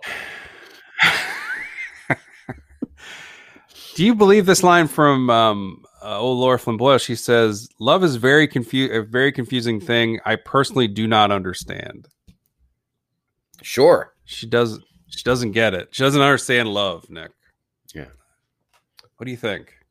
The film doesn't really answer that for her. Mm-mm. She winds up a secret corpse. As she's immediately in love with Christian Slater, as soon as she claps eyes on him, I'm not buying that line from her, but I do buy it from the writer. Michael. He does not. I don't think he might understand what that means. We just know him as Michael, the writer. We'll just call him Michael. That's all I can do. Anthony Quinn in this, I thought he looked very strange. He's wearing like a looking. You know how Frankenstein's monster is always wearing that like kind of big old coat, like, you know, the big, like, looks like a boxy coat. Yeah. That's covering his frame. It's a Quinn's looking like he's wearing like a Frankenstein's monster outfit in this. Okay. It's like way too big for his frame. And he's not a small man. Right. But it just looks so boxy. Looks great. And he's usually sitting down, so it doesn't matter that much. But when he stands up, it's like, whoa. I am flashing through scenes of this movie as you talk. I'm getting excited again about seeing it again. Just about the farting dialogue. Is that why you want to watch it again? If I don't eat, how am I going to fart? I wish they would have. Quinn was like, well, and he would have went into like a scientific reason why you can fart without eating. I've managed it, for God's sake. Yeah, he's like, unfortunately, we haven't reached the computer age where a lot of these fart questions can be answered in a heartbeat. And then Quinn laments that I probably won't live to see the computer age and learn more about the biology of a fart. But you, Mr. Christian Slater, you may survive and learn about ass magic. And he did, Mr. Robot. So this film, growing up, loved, right? Mm-hmm. Still loved, by the way, still great. But Patrick Dempsey, I told you about this on the phone. There's a scene early in the movie where they're crossing the street and Slater motions for Mr. Meyer-Lansky to go ahead of him. And Patrick Dempsey goes, "Thank you." It sounds like you sound like Dempsey. Right. It's perfect. Thank you. Yeah. Thank you for appreciating my thank you. Mm-hmm. My buddy Sean adhered to that line of dialogue like a newborn pup. And for 3 decades, whenever the word mobsters is mentioned, I get a performance of that sound, of that line of dialogue. Okay. Yeah. So what it tells me is this movie is fucking amazing. I think everybody remembers that. Do you realize that this film has a montage where there is a spinning newspaper and then it stops so we can read the headline? Sure. How do you not? I mean, like, that's like one of the gold standards. What about when Anthony Quinn throws he's chomping down in the green apple and throws it? Okay. You know, I mean, it's just like there's a bunch of little things in this that. Is that a staple in mob films? Yeah. Are you kidding me? I didn't know that. Yeah. But yeah, so you like that? You like that some of the old artistic touches, it kind of harkens back to the days of yore? Yeah, it starts off in black and white, freezes, goes to color. You know, it's got those big ass fonts with the headings down there at the bottom there. We're on a green apple. Yeah, I mean, every time Greco sucks a nipple. He's not the one doing that. He nipple touches though. Like he does. He takes a girl's clothes off. Yeah, well, he has that ice pick. He's like, yeah. And Greco's twirling an ice pick in other scenes, like it's like a thing, but it's no one knows why he has it. They must have cut out the origin story of that ice pick. Must have pulled it out of like a dude's heart or something. No, you know what it was? Much like Excalibur. Yeah, in his King Greco. In his research, Michael probably read somewhere that that Bugsy Siegel had a ice pick, and that was his way of ingratiating, the hardcore fans. It's like, just in case you guys were wondering if this was completely authentic, here's an ice pick. I know this is going to be difficult. What's your favorite Frank Costello scene? You mean from Frank Costello? Yeah. Isn't that the guy from Departed? Departed? Isn't that his name in this movie too? Same guy. Is it the same dude? No. Well, who's Frank Costello in this? I mean, it's Costas Mandylor. Oh God. I don't like that reaction. No, we haven't talked about Costas. And I think Costas Mandylor went on to star in the Scream franchise, correct? I'm sorry, the Saw franchise. Is that correct? I mixed it up because this is pre-Scream 3 Dempsey, my friend. Dempsey was in Scream 3. Do you remember that? I did not. Cop in that. You weren't sure. Maybe he was the killer. He was not. Can I tell you a fucking super truth bomb about Costas Mandylor? Mm-hmm. Do you know who his North Star is as an actor? No. He sets his clock to Tom Skerritt. Is that what he said? Tom Skerritt is his mentor. He says that? Did they know each other? Oh, yeah. Big time. Oh, Skerritt fucked up. Huge. Do you think Skerritt got like a little bit too private with his skills and didn't unleash the full Skerritt? Didn't pass down the talent, so to speak? Costas Mandylor is not bad in this. He is. He just doesn't get much. He doesn't get much to do. No, his job is to look really good, and to be like sort of the lunk-headed id that accompanies Lucky Luciano. He pulls it off famously. He actually threw a huge tantrum. Okay. On set behind the scenes because he wanted to have an ice pick too.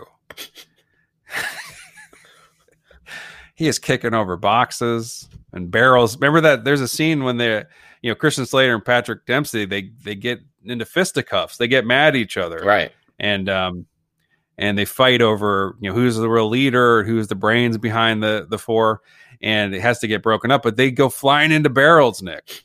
Yep. Into these, it's during Prohibition, right? Right.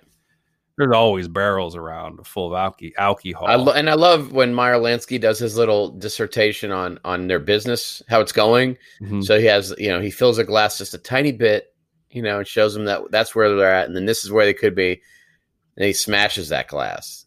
It's a very cool scene. Mm-hmm. Costello, played by Costas Mandylor, you say he doesn't do much in this. He watches that whole scene. And then he's got the punchline. He's got the punchline. It's like, all I know is I didn't get no whiskey. Oh, that's so funny. It's true. You're right. Yeah.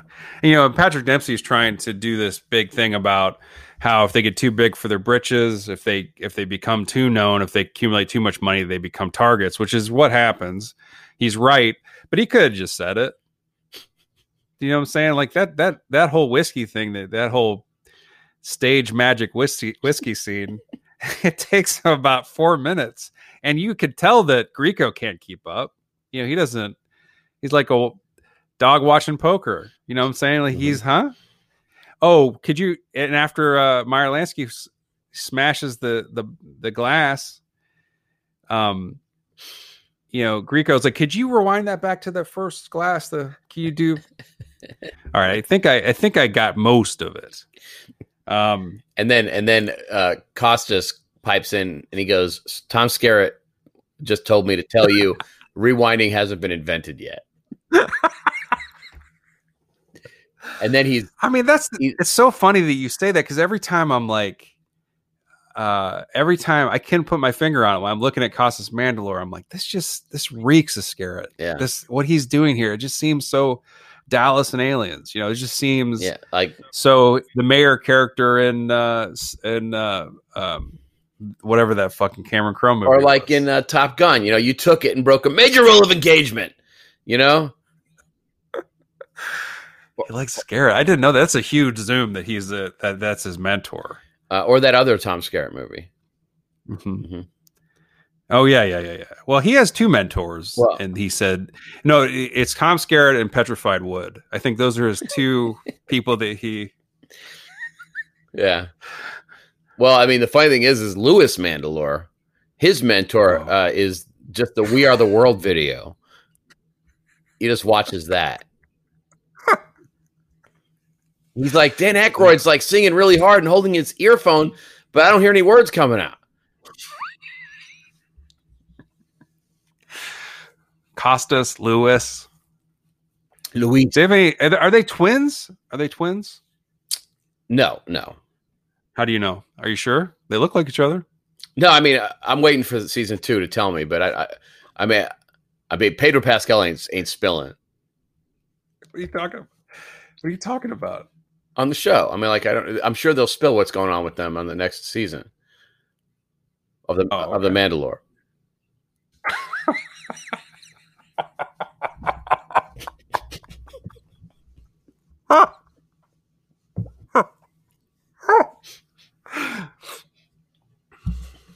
Yeah, Nicolas Cage went deep into Mandalore, for his Mandalore. For Captain Corelli.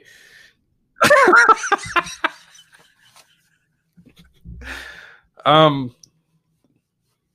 old is Costas, man? 54. He's like kind of silver haired. I haven't seen a recent picture of him here. The funny thing is no producer has ever hired him and said this is going to cost us. Oh yeah. So Louis is Mandalore is the younger brother, but they're pretty close in age, so they are not twins. They're like the Hemsworth, right? Yeah. I mean, pretty much. Mm-hmm. Oh yeah. One superstar and then one that's kind of tagging along, right? Well, there's the third one. That's what they both are. Liam Hemsworth. Or not Liam Hemsworth. Who's the guy in Westworld? Right. Yeah, that guy, the oldest. Like Bill? Who's that? Who's the oldest? Yeah, Bill Hemsworth. Yeah, Bill. They're both him.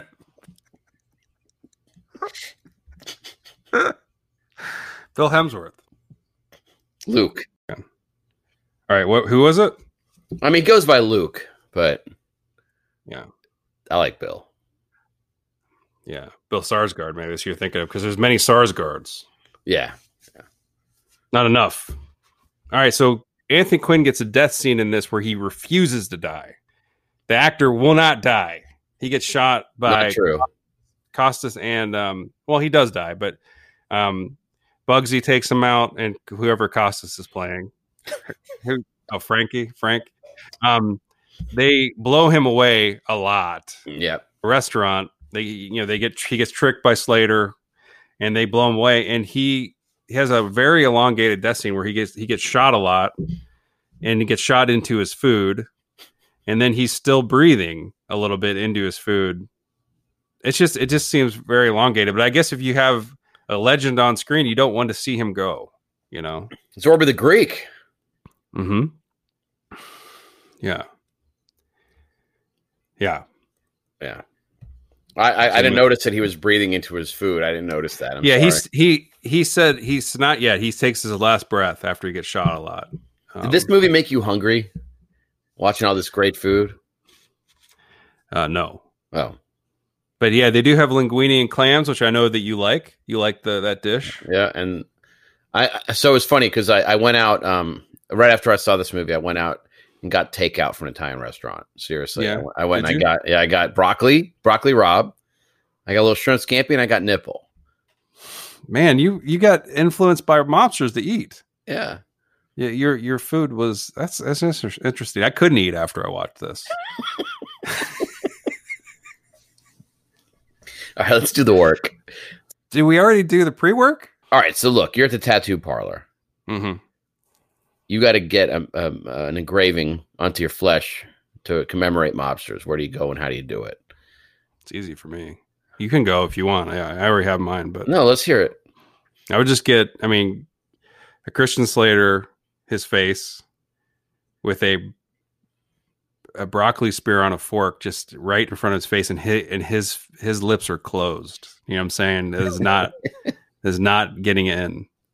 But I think I think that's what I don't know where I'd put it though. That's the thing. Where would you put it? Where would that look coolest? Where would it look coolest? On my ankle. Okay. Yeah. And the summer comes out, you get to whip that out. People get to see you daintily walking around with it. And people are like, it's the middle of winter. Why is Justin wearing? He's wearing shorts because he wants to show off his awesome tattoo. Yeah. Yeah. So what about you? What about you? I don't know why they have to be nut hugger shorts. I mean, it's on your ankle. Did I take yours? No. I mean, there was a temptation to get Frank Collison looking like disappointed, but that's kind of his resting face. So, yeah. So what I do is right next to one of my nipples, I've got Richard Grieco's face, like lovingly attacking. Like he's this, like sensually looking at it in his best Armando Sante, Andy Garcia lizard face. Just sexying up my nipple. Now we have done a Christian Slater movie before, by the way. Bullet to the head. And Broken Arrow. That's right. However, I think you had said this before. Christian Slater drew you before. He's drawn you before. It's in the frame right now. It is actually. You're right. So you might have said this before. What were you interviewing for, and why did he draw you and give that to you? It was I was doing interviews for Wind Talkers. Mm-hmm. He was obviously bored because it was Wind Talkers, and we were sitting there doing the old conversation. Adam Beach was there, John Woo was there, Christian Slater was there. There was no Nicolas Cage. Were you making him laugh? Were you making Slater laugh? I think it was a nice conversation. I don't remember too much about it. All I know is that he seemed distracted, and I didn't take it personally because I would be distracted too. But we're talking. It's a good interview. It was when I was doing it for Chud and for Movie Insider back in the day. And then at the end of the interview, Christian Slater hands it to me. It turns out the whole time he'd been looking at me and drawing a picture of me. Yeah. With all my my little tape recorder and my pencils and the pitcher of water and all that shit. And then I said, well, why don't you sign it? And he wrote novice on the bottom. Yeah. Yeah. And let me zoom in real quick on his art skills. Don't quit your day job, Christian Slater. Maybe he's gotten better though. It's been a while. Does he paint? Does he do pottery? Do you know any of this about him? Is he dabble in the arts? I say this knowing full well that he's an actor. Does he dabble in the arts, Nick? Active in Minecraft, like really nails it. Oh, yeah, that's awesome to know. I've never been. Costas Mandylor once drew me. Well, he painted me in the nude. I guess does that count? Is it similar? Or did you tell him to put his clothes back on? No, I mean, did I tell him to do that? No. Are you kidding me? Yeah, he had novice on mine too, which I thought was interesting. Novice, huh? Anyway, that's cool. That's nice. Did you ask? It was your one question you asked during the interview. What's it like to make an unforgettable classic? We'll be talking about Wind Talkers for decades. Well, they were Wind Talkers in this movie. Mm-hmm. How could I fart if I don't even eat? All right, Slater beheaded in that film. Super beheaded. Yeah, there's a shot of his little head in the middle of the sand. And then later on, Adam Beach gets decapitated or his head exploded in Suicide Squad. That's right. Yeah, a little tribute, a little nod to Wind Talkers. And then even later on, Adam Beach gets decapitated in every casting call. Don't be knocking Adam Beach on my watch. Yeah. So, yeah, you've been given the financing to greenlight a sequel to The Mobsters. Yes. Oh, whew. Yeah. Was it a hit? Was it a hit, Nick? It wasn't, no, right? It wasn't, but it's a great movie. You don't have to get quieter as you say it. It's a great movie. That's what people do when they lie. Would you recommend people? You think people can? Is this a COVID watch? Would you recommend? Is this a pandemic watch? What do they call it? A quarantine watch? Would you agree? Yeah. Mm-hmm. Get off your ass. Watch it. You think so? Well, if nothing else, as a curiosity, a timestamp of all these people when they were young and fresh faced, and the world was ahead of them. They were one bad decision away from stardom. Would you recommend it for Costas completists? This is the high water mark. Yeah. Yeah. Yeah, he went to Scarrett. He's like, well, I got the stinker out, and Scarrett's like, yeah, don't you be surprised when in 25 years you're at Mobsters Con, blowing people. So your sequel to Mobsters. Oh yeah. Well, I mean, this is like a true story, so it does have a sequel, really, in real life. These people went on to kind of roll the crime scene, didn't they? Like, luckily, Luciano was a major player. Meyer Lansky. Well, they have a little post credits thing that says, yeah, Bugsy was the one who died the worst and the soonest, if I remember correctly. Luckily, Luciano died of pretty much of old age. Meyer Lansky the same. Frank Costello was quite successful. Bugsy got too big for his britches. Started Vegas and then died. Was he murdered out there? Yeah, he was murdered out there. He gets killed in his screening room. I don't remember Bugsy. I can't. I know it's a kind of a good movie. I don't remember the movie that well. Yeah. Just think of like Mobsters been almost as good. Nominated for like a bunch of shit. Yeah. So your sequel though. All right. Here's what happens here. Mm-hmm. Now it's going to change history, but Tarantino pulled it off. So why can't we? These mobsters, the last shot of them, they're sitting at a booth, kind of toasting life. They've survived. They've won. They're at the top of the game. They've worked with Al Capone, who is played by Titus Welliver in this film, very, very briefly, blowing smoke rings. They're sitting there in their booth, and they're celebrating life, and it freeze frames, and that's how the movie ends. Mm-hmm. It unfreezes. Those boys go to their limo, and they are abducted by a UFO. I'm liking this so far. So they wake up confused, and they are on a starship. And it's all four of those guys in space, right? Mm-hmm. And they're on the same ship that eventually claims Travis Walton. Oh. So what you have is they're probing tunnels. They're moving around through membranes and fucking little sphincters of skin and shit and just living their lives like talking in gangster talk. Boom, and they're frozen. Boom, 40 years pass, and boom, Travis Walton rescues them. Yep. And then they wind up being like part of his little crew.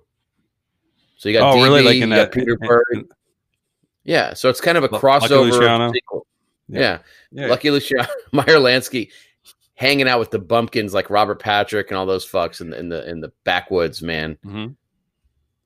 And they actually call themselves the Walton Gang, which is kind of cool.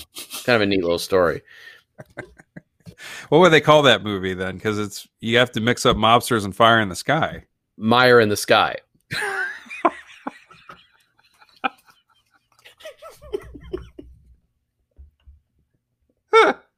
So here's my sequel idea. We didn't talk about Michael Gambon's death in this. We talked about Anthony Quinn, but at the end, poor Robert Zadar, who almost makes it to the end of the film, gets a knife to the chest. Right. And a lot of the bad guys are dispatched here. Mad Dog Cole gets shot 100,000 times by Christian Slater, catches up to him. And anyway, so they dangle the putrid Michael Gambon out the window. They tie his leg and they dangle him out the window. And Christian Slater said, "I'm killing you because of you were mean to my dad." And Gambon's like, "I don't even remember that, your dad, man. What the?" And and so they decide like to dangle him out the window, and then they cut the string that's tying his leg. The rope is kind of like, and he falls to his death, right? And they show him and he's all dead. Like he's got blood around his head and he's super dead. Yeah. Right. My sequel would be right before they show him. They don't show the dead body, right? Or maybe they do a little rewind. We talk about rewind, right? And he's falling. All of a sudden, guess who's catching him? Someone catches him. The Heavenly Kid. Gambon gets caught like the Heavenly Kid, and that Heavenly Kid like takes Michael Gambon under his wing, much like he took who was our boy? Jason Gedrick, yeah. And then Michael Gambon trades in his suit for like a leather coat and starts instead of being like a nerdy mob boss, trying to be a cool guy, and tries to, date. I don't know, but that's what I would do. I'd turn this into like more of like a trying to, rehabilitate Michael Gambon's character, a la, or what was, now I can't remember that main actor. Lewis Smith? Lewis Smith, yeah. Just, it's like it's a sequel to 2 movies that we love. That's fantastic. Sandwiched together. You think that would work? Oh, totally. The idea of Michael Gambon in high school makes me hard. That'd be so great, wouldn't it? Yeah. And Michael Gambon has a very slow way of talking in this film. Like he like relishes everything he says. Like he's not in a hurry to get his dialogue out. You know what he has mastered? Mm-hmm. The dead eyes. In this film, he has those dead eyes. Yeah. Like a doll's eyes. Yeah, and he's just so despicable. Like you hate everything about him. And when he dies, you're so happy. Yeah. He deserves to be dead. But that's how good he is, I think, is he really is such a despicable dude. He reminded me of his character in that Kevin Costner movie that we like a lot, the kind of underrated Robert Duvall Open Range, where he plays kind of a similar despicable dude, like just such a hateable asshole that when he dies in that, you're like, yay, he's dead. Just, and Kim Coates in that too. But Kim Coates doesn't die though. He dies so hard in that. That's a great movie, I think, Open Range. I've seen that like a bunch of times. It just holds up. It's such a great film. I cannot wait till episode 111. We do Open Range? Yeah, we get to revisit old Gambon, who's not doing an Italian accent in that. I think he's doing like an Irish accent. And you know who else is in that movie? Huh. The guy who played the guy who played the doctor. Are you talking about? Oh yeah, such a memorable chemically repelled by that guy. But Abraham Ben Ruby in that. Oh my god, I love it. Yeah, fucking yeah, Ben Ruby. You got Diego Luna, and we just talked about Warren Beatty. His Bay is in that. That's right. Yep, Kim Coates is in it. So anyway. So what's the next thing? We killed that. We killed the sequel idea. Yeah. So you've been tasked with creating a mobster's theme attraction or a restaurant or whatever. Right. The money is in escrow. You're free to go. Make it count. You're good to go. Oh man. The business idea. Yeah. To celebrate this fantastic film. Mm-hmm.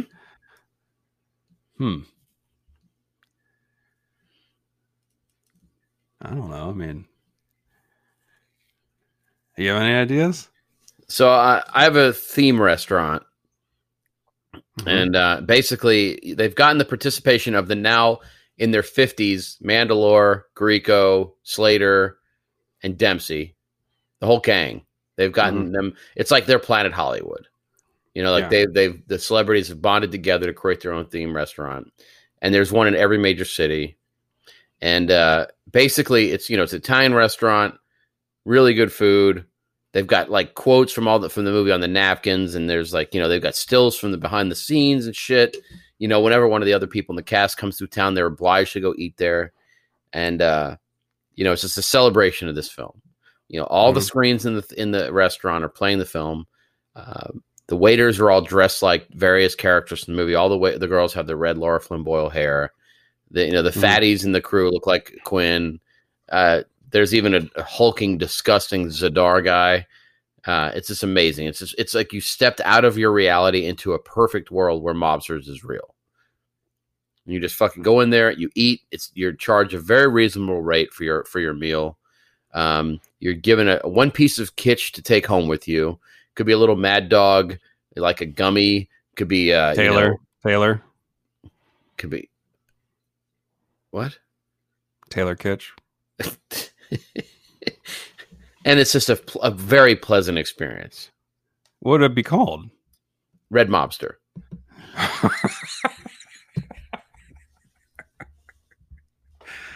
My idea would be like, I think the thing that people remember most from this film is very stylish, and they remember the clothes. Zadar's looking dapper, the gang's looking dapper, everybody's looking dressed in the nines. At one point, Dempsey's looking like he's looking like the Riddler. He's got like whatever that bowler hat or whatever that's on. You're pushing it. And so I'd set up a tailor shop, right? So you come in and it's like the whole mobster experience, right? And you get like this guy dressed like old timey tailor with like the sleeves rolled up. Nice. You know, he's got like the glasses on, you know, Finucci. Yeah. And measuring your inseam and all that stuff. And he gets the perfect measurements of you. Right. And he's like, gets the exact measurements. And then he makes your suit and it's 6 sizes too big. And so that's the mobster experience. You get to slide into this tent-like suit, walk around town, looking like those guys. Yeah, like you said at the beginning of this, they look. What do they look like? Kids in dress up. Yeah, dress up in their daddy's clothes. Yeah, and their dad's clothes. Yeah, that's what it'd be like. That's it. Yeah, the whole. Give me the mobster experience. You know. And then I'm going to head over to Red Mobster and get my fill your fat face, right? Mm-hmm. Yeah. All right, so you're in the movie. Mm-hmm. You're a character in this shit. What shape does your experience take? I'd be the croupier. Is that how you say it? Yeah.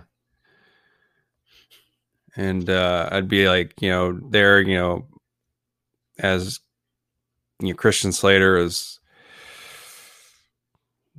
I guess, I don't know how to put it, groin deep, and Lara Flynn Boyle, and they're bumping uglies and they're getting it on. The camera would pan to my confused face. I was standing. No more bets.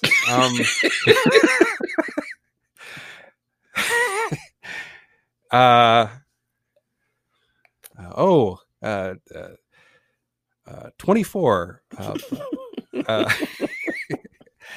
So I'm gonna spin it. Okay, that's be me, because that's a problem. One time I was playing roulette, and the guy, the croupier, whoever the dealer, the roulette dealer, yeah, he got mad at me because I got too close to him. It's hard to hard to get, put your chips on the numbers if it's on a crowded table, and he pushed me.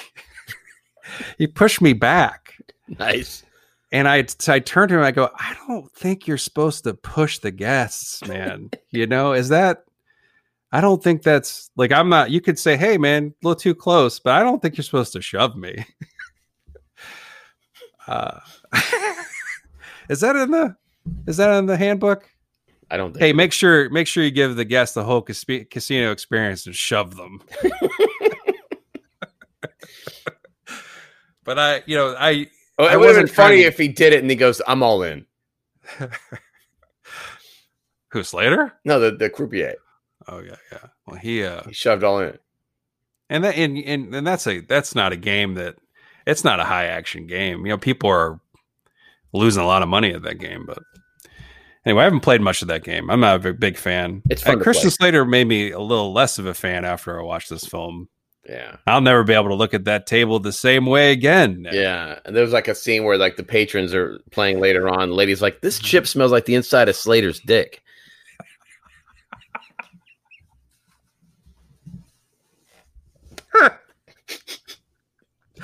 Specific.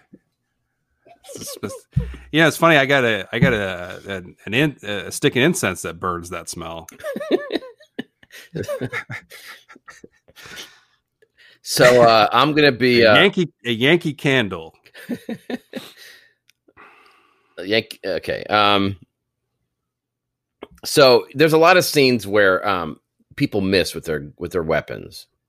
There's a lot of bad shooting in this movie. Oh yeah. Talking about the cinematographer. So I am a hapless. There's a series of quintuplets that live in town, who are all aspiring, business people who are trying to get a meeting with these badasses. And every time there's a hit or whatever, we get in the way of gunfire. Like these guys spray wild shots, and inevitably one of the brothers is the only victim. So I'm the last of the brothers, and I'm like, well, I miss my bros, but there's no way I'm going to get gunned down at this restaurant. And I'm sitting behind this giant fat guy. And I'm like, I'm fine. I'm just going to eat my linguine. Everything's good. And I am inhaled by bullets. I mean, Quinn takes the lion's share, but I am engulfed in destroying gunfire, and I am just shot. And then so all four brothers. It's like the Private Ryan thing, man. Every brother got completely slaughtered. The Mad Dog hit on their vehicle. The vehicle got shot to death. One of my brothers was just inspecting a fire hydrant just to see if it was functional. Instantly destroyed. And then there's a scene later on, the scene where they try to hit him. He goes to the apartment where Slater's. He kills the two guards that are outside. Of course, yeah. I'm there. I'm actually doing some side labor, just checking elevators to make sure they're good. Completely bites my nose off, assassinates me.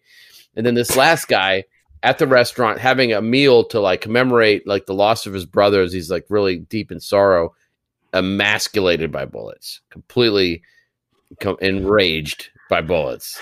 Emasculate means he gets his junk shot off. And then so the last shot is their mother going to the bank to cash in. She's like, fuck yeah. Yeah, it's pretty great. They have a name, these guys? Like, do they have a family name? They're Herman Tors. Yeah. And they're all dead. They're all secretly there. They're fucked. I'm so sorry. You were talking, I made that cinematographer joke, but we had talked about this earlier. Somebody new has entered the podcast game, Nick. Okay. Oh, that fucking piece of shit Deakins? Roger Deakins has a podcast. Fucking wannabe. And that's the thing is like, I don't like to speak bad of the competition, but I mean, obviously we're going to be splitting audience with this guy now. Right. Yeah. And you have to pick a podcast. You can't listen to a ton of podcasts a week. You have to, and I feel like we're going to lose maybe a large part of our audience to this guy's podcast because he's more well known. And we cover this. We're going to cover the same type of stuff, because he obviously is going to zoom in. Yeah, he said he already announced they're going to be covering mobsters. Yeah, and he said, I mean, mostly I want to kind of differentiate what makes or breaks. Thing is, though, Deakins, man, I'm so sick of that. I'm so sick of that fuck. Yeah, I mean, do one thing good. Don't try to be everything. And it's funny because he was at a restaurant just mulling the prospect of having a podcast, and instantly he had like 100 5-star reviews, like right out of the gate. The podcast didn't even exist. People jerking off onto it. I listened to his first episode. At the end of the episode, he's like, "Let's do the work." I was like, "Get the fuck out! You're British? I didn't know. Is he British?" Yeah. Let's do the work. Where have I heard that before? Yeah, and you don't think we had planned on doing an episode on Wavelength? You fuck. Duh. I don't remember announcing that we're going to become world-renowned photographers. I can't even say it.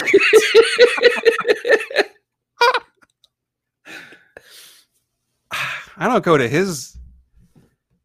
Yeah, you don't shit where he eats. No, man. Yeah.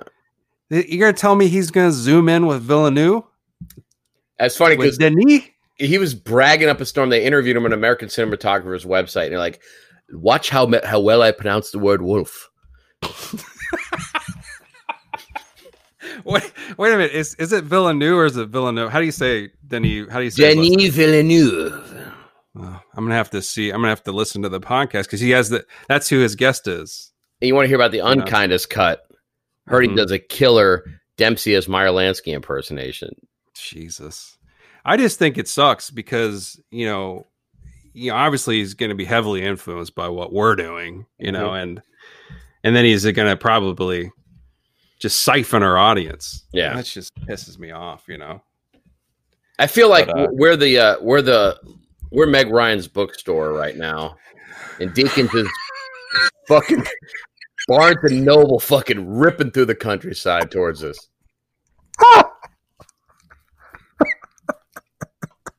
Does that mean Deakins are going to have sex with us, though? Because then, is that what happens? Yeah, let's table this then. There's some intrigue. They get together. You think that, maybe that's what they could do. We both can get on the same network and it could be like Deakins podcast leads into ours. Flash forward like 16 years. Like, I want to thank Roger for letting us onto the Deakins network. It was really kind of a turning point for the movie Microscope. Yeah, I think I hate to see it whenever two podcasts of equal worth, Yeah. Compete for viewer listenership, for earship, I think is what they call. Yeah. The good news is he's kind of tabled his he was going to do this Ted Levine interview, and I think he's kind of put that aside, which makes me kind of happy because that's. You mind if I zoom in ground. real quick though? Mind if I zoom in? Deakins can go fuck himself. See what I'm saying? He's probably good enough to reach. Big old dick. He's got a fucking hammer. I saw his Twitter account. He had a receipt for 2 Yeti mics.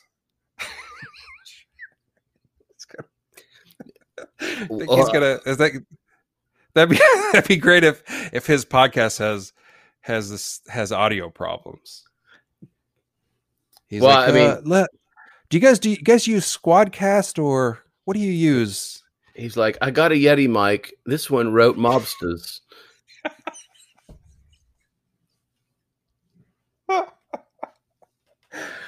Anyway, so you're on an island. Mm-hmm. You've been tasked with bringing debris from various films. You've accumulated a wide array. What do you bring from Mobsters to just provide the coup de grace to your creation? Is nothing a choice, or is this like a forced? What do I bring from Mobsters? That's such a if I had a nickel, for every.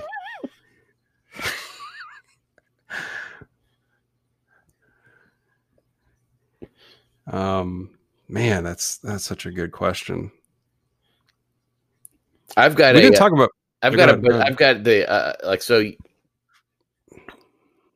a question a lot of my guests ask me when they come to the island is, how do you abuse yourself? How do you reprimand yourself on the island? Do you flagellate? Hey, how do you ruin yourself when you're shameful?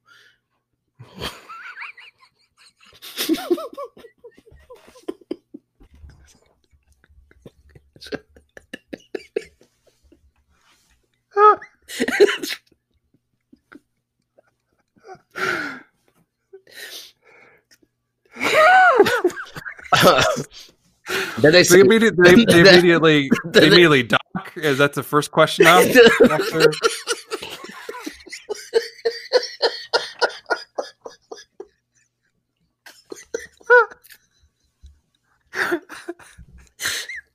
No pleasantries, just straight to the question.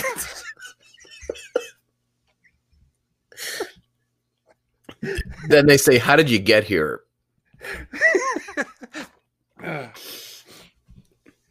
So I've got a baton. Oh, okay. The baton Dempsey used to smash that bottle. And I keep that crooked up against my hut. But when the going gets rough, and I use that to batter myself about the face, senseless. I'll wake up bloody in a stupor with that thing next to me. Yeah. And I'm thinking, like what I did, and then I remember Mobsters. I'm like, oh, all right, everything makes sense now.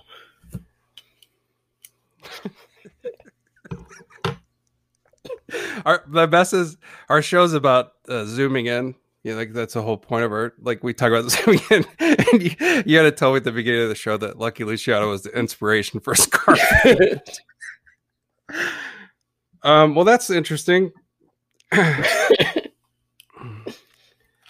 What about that scar that Slater had? The stitches he gets in that bad boy, which heals rapid in the movie. It does. It gets a nice. Yeah. I would take. There's a piece of jewelry in this that I think is something I coveted when I was watching this. Slater's got, and I think it might be the only instance in history. Is it Grieco or is it Dempsey?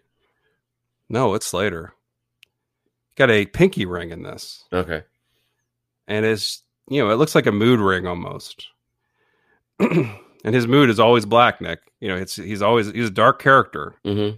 And so if it's a mood ring, it does not change. And I would take his pinky ring, which coincidentally enough it smells like the inside of his dick. So, I mean, it's hard to call it a coincidence. I mean, So I would take that pinky ring. I know it's kind of lame, but that's. Did you notice that? No. There's certain shots framed where he has his hand in the so you could see that he's wearing that piece of jewelry, which I guess is a big. There's some ring kissing in this. Can I zoom in a little bit? Yes. Signet. Yeah. And that's what those are called, right? Is that what a pinky ring is called? I think it's a signet. Okay, but there is some ring kissing in this. That I think that like Gambon makes the boys kiss his ring, and that's a big thing in this. It happens a few times, but Slater never does that because this movie at the end, they're there to get rid of the idea of mob bosses. They want a more democratic union, right, between the leaders, right, and that's what happens. But anyway, I would take that pinky ring. Yeah, and I'd throw it straight into the ocean. I don't want to see that because you made me take something and I don't want it. Yeah, and that's how the blue holes are made. You throw a dick smelling ring in there, fucking burns its way to the core. Be